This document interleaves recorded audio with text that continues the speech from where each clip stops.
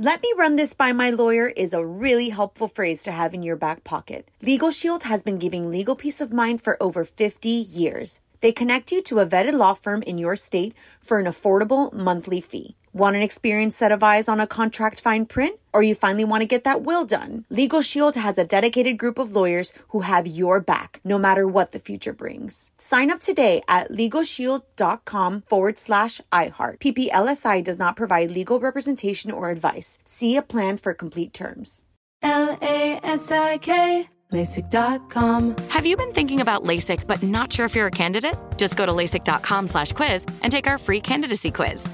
In just a few minutes, you'll know if LASIK is likely right for you. And if it is, we'll connect you with experienced LASIK doctors in your area. Start your journey towards 20/20 vision. Take our free candidacy quiz at LASIK.com/quiz. Yeah, LASIK.com. Easy to remember, so you know where to start. LASIK. LASIK.com. Let's hit it. Give me a vacation. Give me a wave. Surfing. Give me a city tour. The trolley. Give me animals. The zoo. Give me some sea life. Give me museums. Balboa Park. Give me a woo. Roller coaster. What's that spell? San Diego. If you're happy and you know it, San Diego is the place to show it. Book your family vacation at sandiego.org. Funded in part with the City of San Diego Tourism Marketing District Assessment Funds. Hey, this is Citizen Chef, and I'm Tom Colicchio. On this episode, we're exploring the history of food and education in America. I'm talking to professor and author Dr. Janet Poppendieck, who's going to show us how school lunch has changed, or hasn't, across the decades. And we'll think about what's in store for the future of the lunch period in our schools. I was kind of lucky. When I was a kid going to school, I went to a Catholic school, and there was a little regulation where if you live close enough to school, you can actually walk home and have your lunch at home. And I lived a block away from school. So my brothers and I, we would go home for lunch. And also very fortunate that my grandmother lived right next door. So we would go to her house. And my grandmother was bipolar. And when she was feeling well, she would just go to town. We would come home and there would just be a feast laid out. And, she made an amazing grilled cheese sandwich. And I still remember her tomato soup. She made everything from scratch. And she would roast chicken and always some home-baked pie or cake or something. We would walk back to school kind of full and take our time. And it was just always a great memory. And, also not only the great food, but we got to share a lot of time with both grandparents during that little lunch break. And then later on, I went to public school, and I had the great fortune of having my mother prepare lunch for, well, not only me, but probably 2,000 other students. My mother managed a school cafeteria in Elizabeth, New Jersey.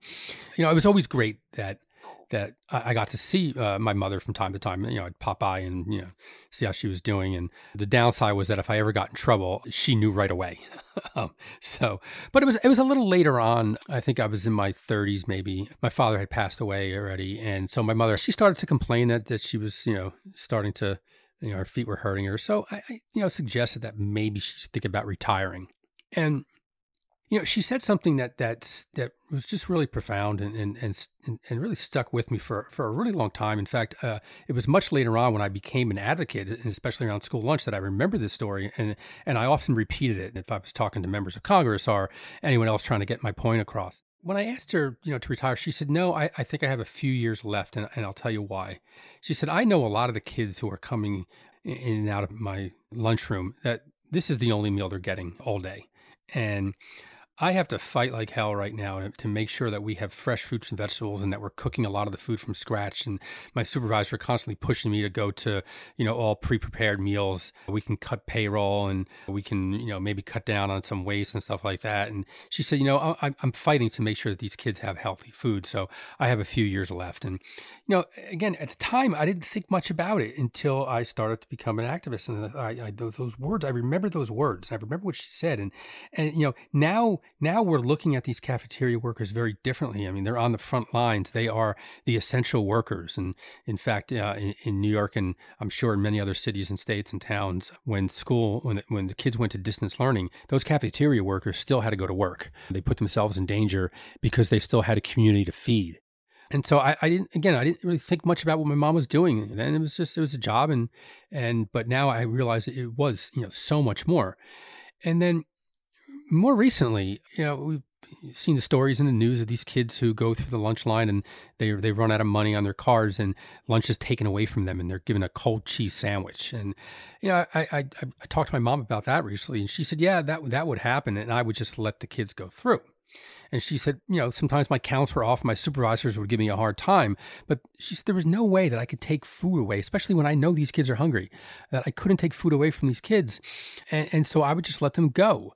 This is also part of the reason why I really truly believe that school should be free for all. It shouldn't be this three-tiered system that we have. And I thought the best person to have this discussion for our school lunch episode would be the woman who wrote the book Free for All, and that is Dr. Janet Poppendieck. Hey, Janet, how you doing? I'm okay, Tom. How are you? Well, considering we're okay. We're okay. The hardest thing these days is the distance learning for the kids. That's challenging. I have an older one that's a college student, but he's getting by. Yeah. So we're talking with Dr. Janet Poppendieck. She is the Senior Faculty Fellow at the Urban Food Policy Institute at the City University of New York, and also the author of Sweet Charity, Free for All, and Breadlines. Breadlines knee-deep in wheat. Breadlines knee-deep in wheat. It was a slogan during the Great Depression. Breadlines knee-deep in wheat are surely the handiwork of foolish men. We do know each other. When my wife, Lori, and her partner, Christy Jacobson, made the film A Place at the Table, you were one of the people that we relied on to sort of explain various issues around hunger, especially the school lunch program. And so I think that's where I want to start. Most people who are don't sort of aren't steeped in hunger and hunger related issues and in some ways to alleviate hunger. They don't think in terms of school breakfast, school lunch. The lunchroom is one of those things when you were a kid, you kind of, it broke up your day. You try to avoid the food fight. In most cases, if you had access to outside, you spent as little time as possible so you can run outside. But, there are 30 million children who use our school lunch program, and a good amount of those kids, that's the nutrition they get for the entire day. So I just wanted to ask you briefly, sort of, how did the school lunch program start? Why did it start? And then we'll talk a little bit about the challenges that we see today in the school lunch program. So school lunch programs in the United States date back to the early years of the 20th century, when compulsory education began to be the norm in the United States. Many very poor families had relied on the work of their children to help meet the family budget. And when kids were required to be in school, poor families found themselves even less able to meet their food needs. And so schools began providing meals because kids were coming to school hungry. But this was not a federal program in any way, shape, or form. This was typically started by a charitable organization or a voluntary group of some sort, and in large cities, rapidly taken over by municipal government. So there was a network of these programs throughout the United States at the time that the Great Depression hit. And again, at that point, when children were visibly suffering from hunger and malnutrition and families were desperate, school lunch programs expanded in a lot of communities. In New York City, the records show that the teachers gave money to expand the school lunch program to be able to include more children. The federal government got involved because they had agricultural surpluses and needed a way to dispose of them. In the Great Depression of the 1930s, the farm economy had been in trouble since the end of World War I. Farmers expanded acreage and planting during World War I. They were getting high prices. There was huge demand.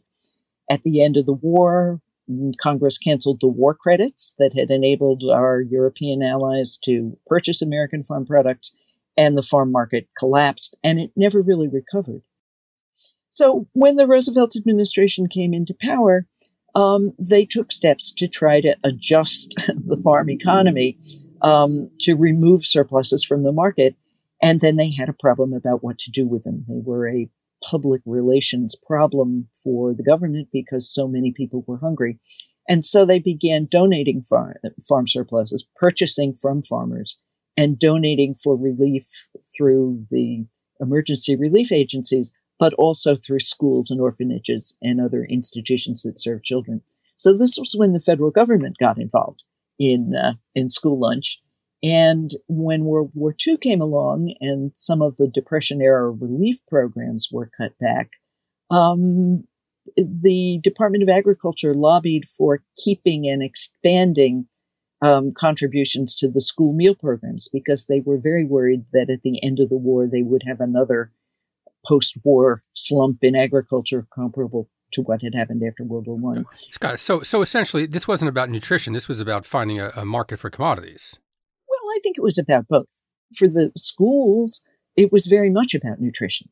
The products they got from the federal government enabled them to serve far more nutritious lunches than they otherwise could have done.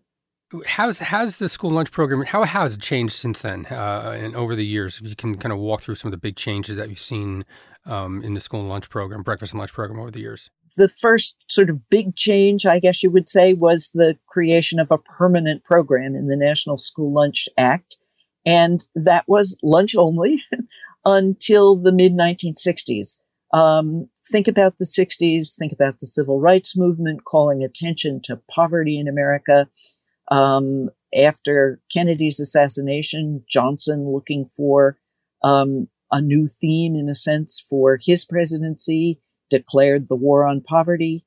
And that was a point at which people began paying some attention to what was happening to poor children. And educators argued that school lunch came too late in the day for a lot of kids. The morning hours are crucial for learning. And that's when the breakfast program was begun in the mid-1960s as a pilot program. By the early 70s, it was available to all schools. Any school could operate a school breakfast program that wanted to. Then some of the energy shifted to state and local advocates who began to press states for legislation requiring schools within the state to offer the breakfast program. And I know the sequence in New York was first they required it in cities with a population of more than 125,000. And gradually we got to school breakfast in almost all the schools. So the school lunch program, it is the entire program is subsidized. It's essentially a 3-tiered program. Can you explain? Okay, sure, I can do that. And if you want to go back a little bit, when the School Lunch Act was passed in 1946, there was just sort of a vague requirement that in order to get the federal contributions, schools had to agree that they would feed free of charge any children who were too poor to pay. But there were no standards as to what constituted being too poor to pay. And more importantly, there was no separate federal funding for those meals that were served free to the children. The federal government made contributions, some money and commodities from that were purchased on behalf of schools. And then it was left up to the schools to figure out how to cover the cost of the meals that were served free. And so you ended up with a situation in which schools in middle-class communities, the schools that were built for the baby boomers when we became school age, were built with cafeterias and kitchens and had enough paying children to cover the meals for children who were too poor to pay. But schools in very poor communities, in the first place, many of them were old inner city schools that had been built without kitchens and cafeterias, and others were in rural areas and small towns where nearly everyone was poor, and there weren't enough paying children who could pay enough to cover the cost of the meals for children who were too poor to pay. So in the mid-1960s, a National Women's Coalition did a study called Their Daily Bread of who was actually benefiting from the school lunch program. And they found that only a very small percentage of the nation's poor children actually had access to the program. It was primarily benefiting children from the middle class. So this was the point at which there began to be pressure for the federal government to pick up the tab on the free meals. And in 1970-71, there was a whole raft. There were 19 pieces of legislation that addressed school meals, but within those were legislation to guarantee reimbursement to the schools for the meals served free if they were served to children who qualified, and national standards for who qualified. So this is where you began to get a 3-tier, as you said, system of free lunches for children with incomes below 130% of the poverty level, and reduced price lunches, which were very cheap, for children between 130% of the poverty line, and at that point it was 95% of the poverty line. And later that got pushed down at the outset of the Reagan administration to 185%. But a group that we might think of as near poor qualified for the reduced price, and then all other children paid a full price that was determined by their local school system. There wasn't a national price. So in your book, Free for All, you make an argument for why school lunch should be free. And stigma is part of that. But what other arguments do you lay out in the book for making free school lunch available to all 30 million children who use school lunchrooms? Well, first of all, we have about 30 million children have been eating the school lunch, but we have 55 million children in school. Okay. So part of the question is, okay, so what's happening to the other 25 million children? And we know that a lot of them are getting by on a package of chips and a soft drink that they bring from home or pick up at the corner store, that they're eating unhealthy foods in lieu of a balanced, nutritious meal. We know that a lot of kids just forego lunch altogether, especially in situations where lunch may be scheduled toward the end of the day or at the last period of the day. They just get out early.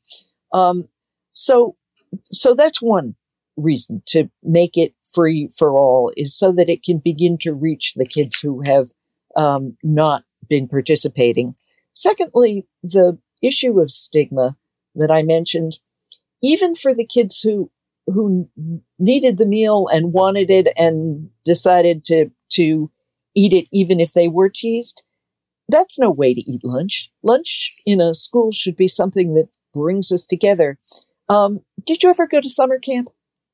I did not go to summer camp, but I did eat lunch in the cafeteria most days if I wasn't eating it in my coach's office. But I also would go to the lunchroom for another reason, and that would be to say hello to my mother, who managed a school cafeteria lunch program. Well, the reason I asked you about lunch at summer camp is because for those of us who did have the pleasure of summer camp as children, mealtime was something that everybody looked forward to. It was a great kind of unifier. And school meals could be that way too. School meals can be a point in the day when people look forward to seeing their friends and sharing a meal. But that's not going to happen if people have been kind of classified as, poor enough to eat free, reduced price and full price. So that's a second kind of reason for that I argue for universal free school meals. Third is that I think it's our responsibility. The children are in our care. During those hours, we should feed them.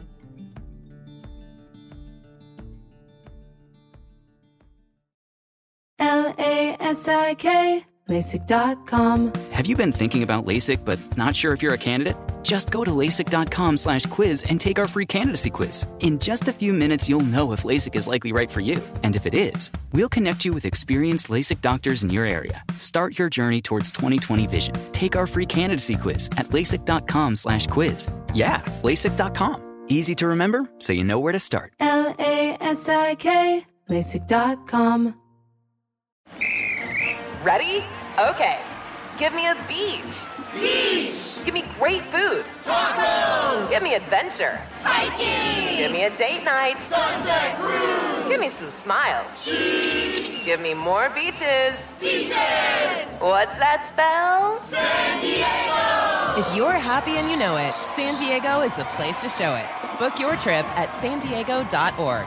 Funded in part with the City of San Diego Tourism Marketing District Assessment Funds. Are you still searching for your perfect place to call home? Well, now is the time to buy at Fisher Homes. If you're looking to move in before the end of 2024, May could be your last opportunity to start building your dream home and close before the year's end. If you're hoping to move in even sooner, Fisher Homes also has homes that are move-in ready and waiting for you, where you can start enjoying the benefits of homeownership even faster. Schedule your personal tour with a new home advisor today at FisherHomes.com and make this spring the season you find your perfect home sweet home. I guess the other argument one could make is and this is not for just feeding them, but for feeding them healthier foods and mandating healthier foods. We saw under the Obama administration the Healthy Hunger-Free Kids Act changed some of those standards in the school lunch program. And even though the bill passed and it increased, took sugar out of the school lunch program, it increased the amount of whole wheats in the school lunch program, got rid of vending machines. In some cases, school cafeterias are just an extension of fast food operations. And yet the whole time, the president and Michelle Obama, they were under assault from the right, sort of essentially saying, we don't need a nanny state. We don't need adults to tell children how to eat, which I thought was kind of strange because I tell my children what they should eat.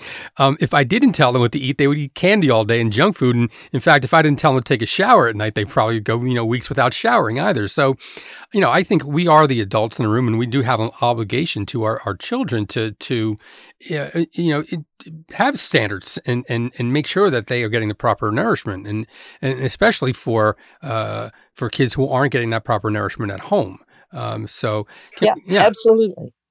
And it's also a matter of, I believe very strongly in the idea of food education, a much broader concept than just nutrition education, because we have a lot of food miseducation that goes on in our economy all the time, the advertisement of foods to children. So we're, as a society, up against a lot of disinformation and misinformation and misleading presentations. And we need our schools to be able to teach children not only what the nutrients are and what they do for you and why you need them, but to enjoy a variety of healthy foods. And school meal programs are one way to do that. And you can't really integrate school food with the curriculum unless it's available to everybody. And so that's another reason that I think we really need to move to a universal model. We're making progress in New York. We are, little by little. It's funny. I was at a panel discussion recently, and there was a congressman from New York who started going on and on about how bad school lunch was in New York. And I kind of stopped him. I said, well, actually, we're making some pretty good progress here. It's not as bad as you think it is. But yeah, New York is making some progress, but there's still, Right. There's definitely ways to go. But let me just go. So we hear the news stories all the time of kids who their money is run out of their account and they get a cheese sandwich and they get taken out of line and then they're really ostracized.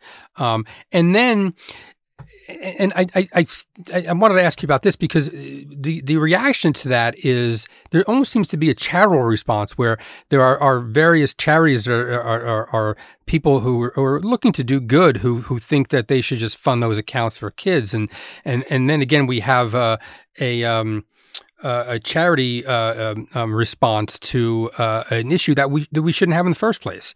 And I know this is something else that you often write about as well is whether or not we should deal with some of these issues around hunger, through a charitable response or a governmental response. Well, we could get to that in a moment, but the issue you raise of the so-called school lunch shaming is really a fascinating one because in that case, the stigma is attached not to the kids who get the free lunch because their accounts don't run out. It's kids in the reduced price lunch category and the full price lunch category. And, those standards of 130% of the poverty line, and it's the top for reduced price is 185% of the poverty line. were established back when the poverty line was a little more realistic, a little closer to reality. The poverty line gets adjusted every year for the cost of living, but it doesn't ever get adjusted for changes in the way we live. So if you think that it was actually based on a study that was done in the mid-1950s that found out that families spent about a third of their income on food. So the idea was if by allocating a third of your income, you couldn't buy a minimally adequate diet, then you were officially poor. And now families on the whole spend less than 10% of their income on food. So the whole way we spend our income has shifted. Think about all the things that we need to spend money on now that didn't exist in the mid-1950s. Those aren't luxuries. Those are necessities. Right. No, if you want to be a participant in the economy, if you want to be able to get a job, or you need those things. So we have a situation in which a lot of the kids who are not financially eligible for free or reduced price meals, if they live, especially if they live in high cost of living areas where rents and mortgages are high, they don't always have the money for the meals. So another reason to go with a universal approach is to make sure those kids get included, but also to get out of this situation where they're being, as you say, pulled out of line and given a cheese sandwich or otherwise shamed because their accounts have run out of money. That's the first time I've heard that, because I think the average person, and I spent a little time thinking about these things, always sort of went to these are the poorest of the people who are not funding their accounts, but that's not the case, because the poorest of the students are already getting free lunch. So that's right. Something I hadn't thought of. Yeah. So we've enlarged the pool of people who get to feel shame associated with school lunch. Now it's not just the kids eating for free, but anyway, it really is a counterproductive, educationally completely unsound situation. One of the things you always hear from school principals is how much they value parent engagement, how important it is for parents to attend parent-teacher conferences and come to events at the school. If your account is in the red and you know you were going to show up at the school and be asked to pay up, you're not coming to parent-teacher conferences or exhibit night or what have you. It deters parents from engagement with the school.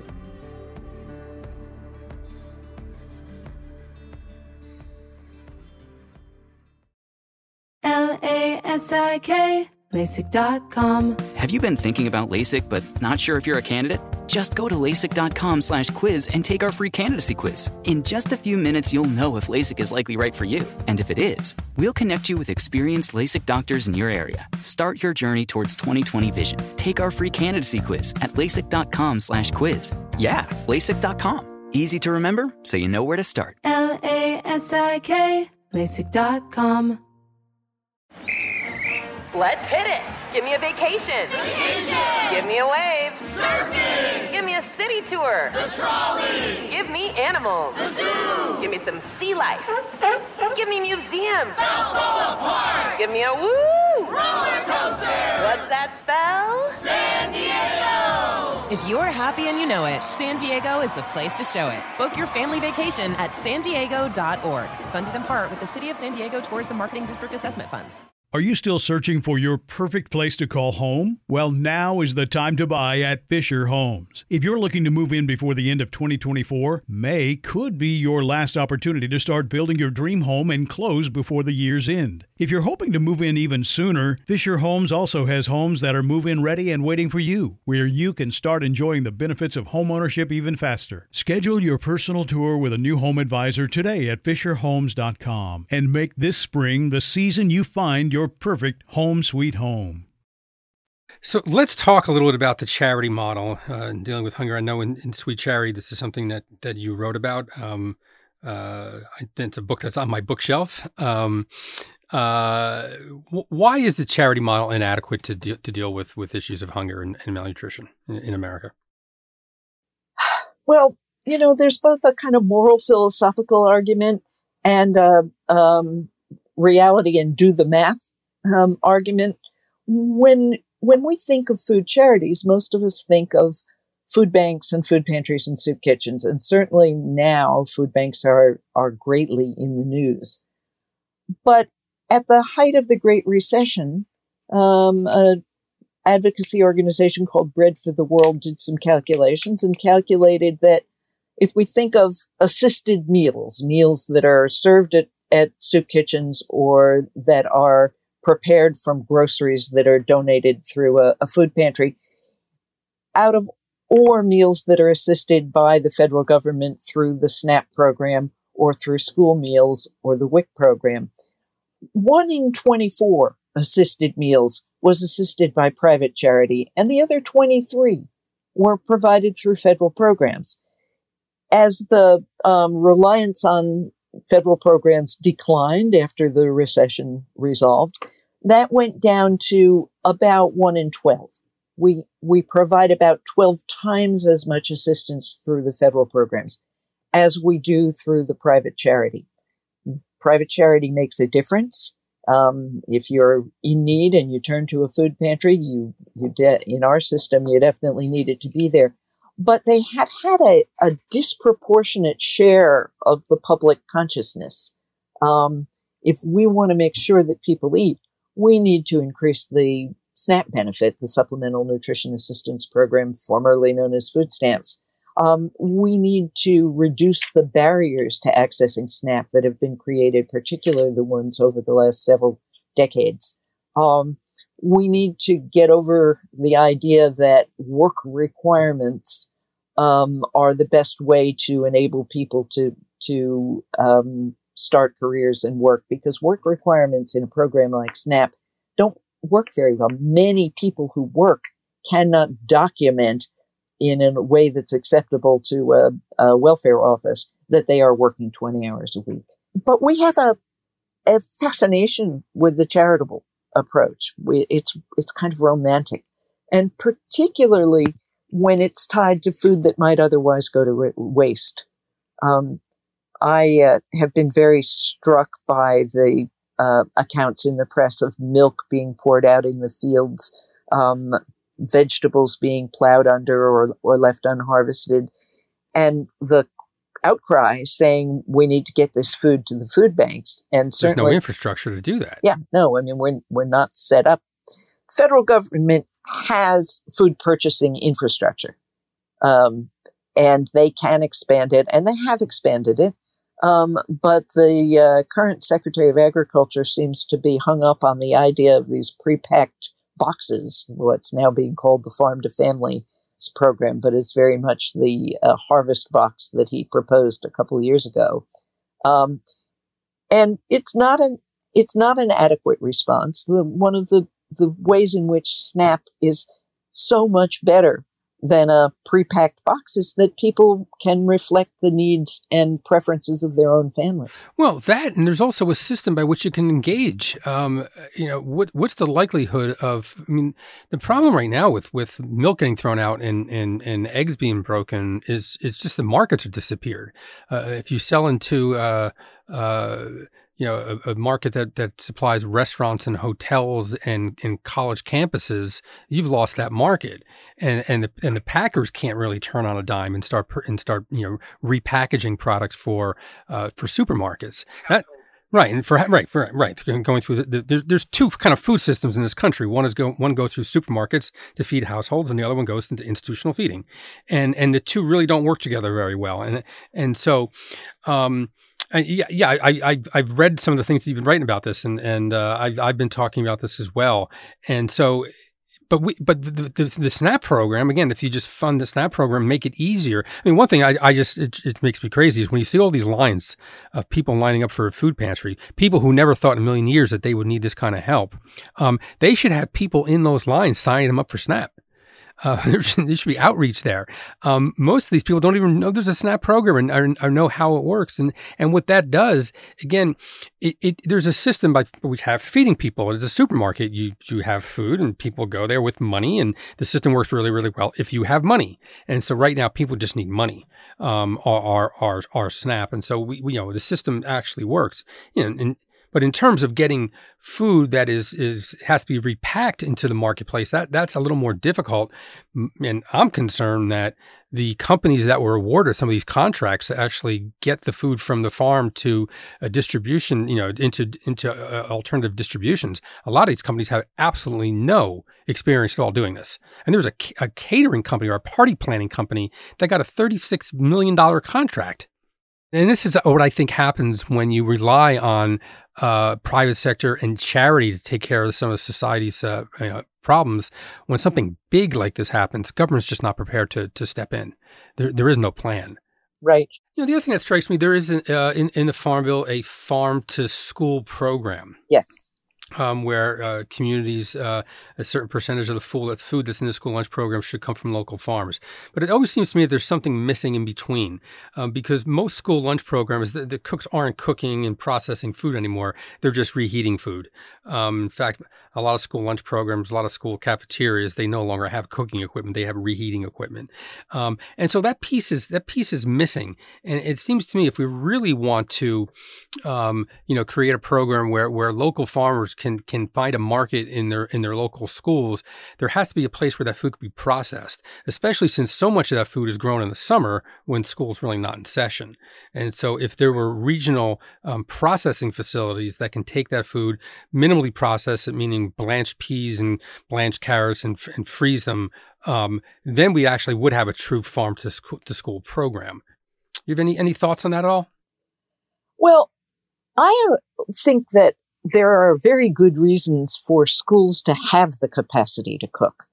So if I were doing a Green New Deal infrastructure investment to create new jobs to replace some of the jobs that will be permanently gone after the pandemic because of changes in the way we live, I think building school kitchens and cafeterias might be a part of my infrastructure project. There could certainly be regional processing facilities, like you just described.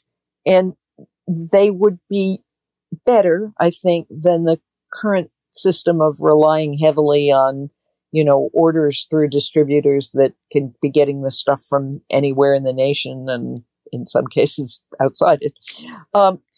But you lose the educational value of the farm to school connection, which has been very much part of the farm to school projects, where farmers come into the classroom to speak and kids go on field trips to the farm. And it was intended as not just a way to create local markets for farmers, although that's a big motivator, but also a way to help with the food education project that I was talking about earlier, because we are so divorced from our food supply, most of us. We literally don't know where our food comes from.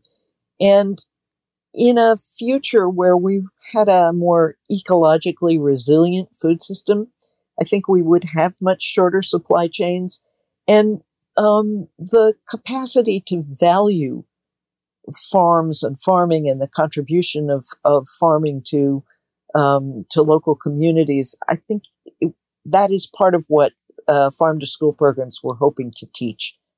Do you think we'll see a time when school is free for all and we have healthier food, this food that goes even beyond what was in the Hungry Healthy Kids Food Act, when we're seeing the cafeterias being used not only to feed our children nutritious food, but also used as a classroom? Do you actually think that can happen? And do you think that possibly because this current pandemic has really exposed the weaknesses in so many systems, do you think there's an opportunity that one day we'll see that? So the quick answer is yes. Can or could. I'm not ready to say will or shall. And you describe a cafeteria in the East End of Long Island where the kids run the cafeteria. I visited one in Davenport, California. Fixing the school lunch, preparing the lunch was a class that kids signed up for.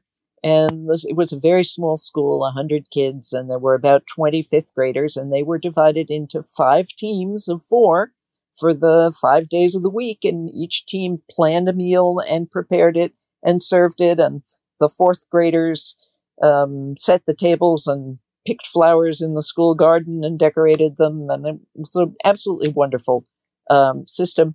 The Ross School in Long Island was one that I visited before I started to write Free for All, and it had a profound effect on me. I left thinking, okay, this is a private school, but this is what I want for all our children.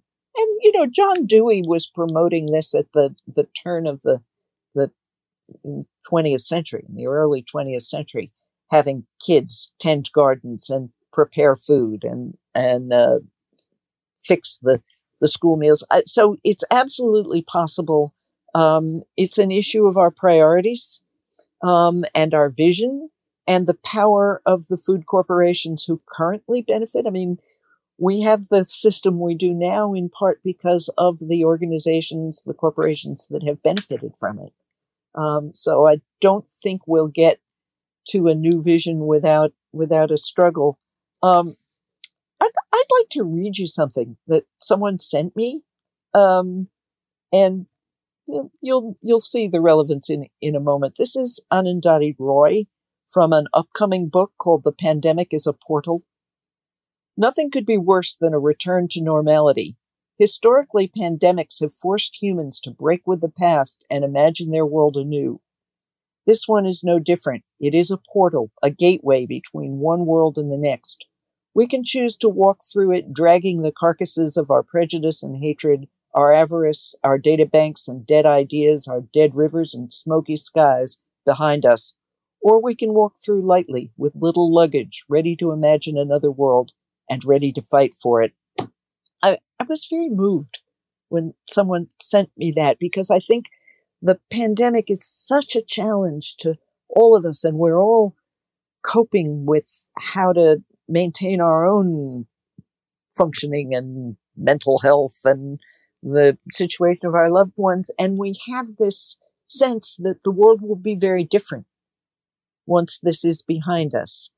But what are we doing now to try to make it the world that we want it to be? And I think school food is a profoundly important arena in which to be imagining, how we want things to be on the other side of that portal. Well, I think there are plenty of people like you who are providing the vision for what a better world can look like. And hopefully now we may have a more receptive government and population to, hopefully the ground is a little more fertile than it was 2 months ago. So I guess we'll leave it there. I'm talking to Dr. Janet Poppendieck. She is a senior faculty fellow at the Urban Food Policy Institute at the City University of New York and author of Sweet Charity, Free for All. Thank you for joining us, and hopefully we'll find a better way. So thank you. Thanks. Bye-bye. Again, a very special thanks to Dr. Janet Poppendieck, and always a shout out to A Place at the Table. Citizen Chef is a production of iHeartMedia. Christopher Hasiotis is our executive producer. Jessalyn Shields is our researcher, and Gabrielle Collins is our producer. Don't forget to rate us, and we'll see you next time. Thank you.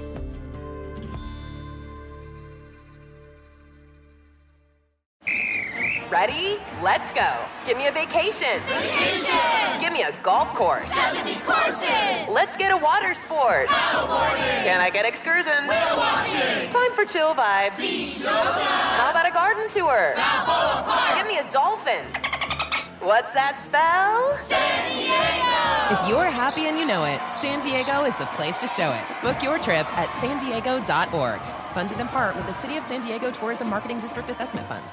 Are you still searching for your perfect place to call home? Well, now is the time to buy at Fisher Homes. If you're looking to move in before the end of 2024, May could be your last opportunity to start building your dream home and close before the year's end. If you're hoping to move in even sooner, Fisher Homes also has homes that are move-in ready and waiting for you, where you can start enjoying the benefits of homeownership even faster. Schedule your personal tour with a new home advisor today at FisherHomes.com and make this spring the season you find your perfect home sweet home. As the #1 audio company, iHeartMedia gives you access to all. Every audience, live conversations, trusted influencers, and the insights and data you need to grow. iHeartMedia is your access company. Go to iHeartResults.com for more.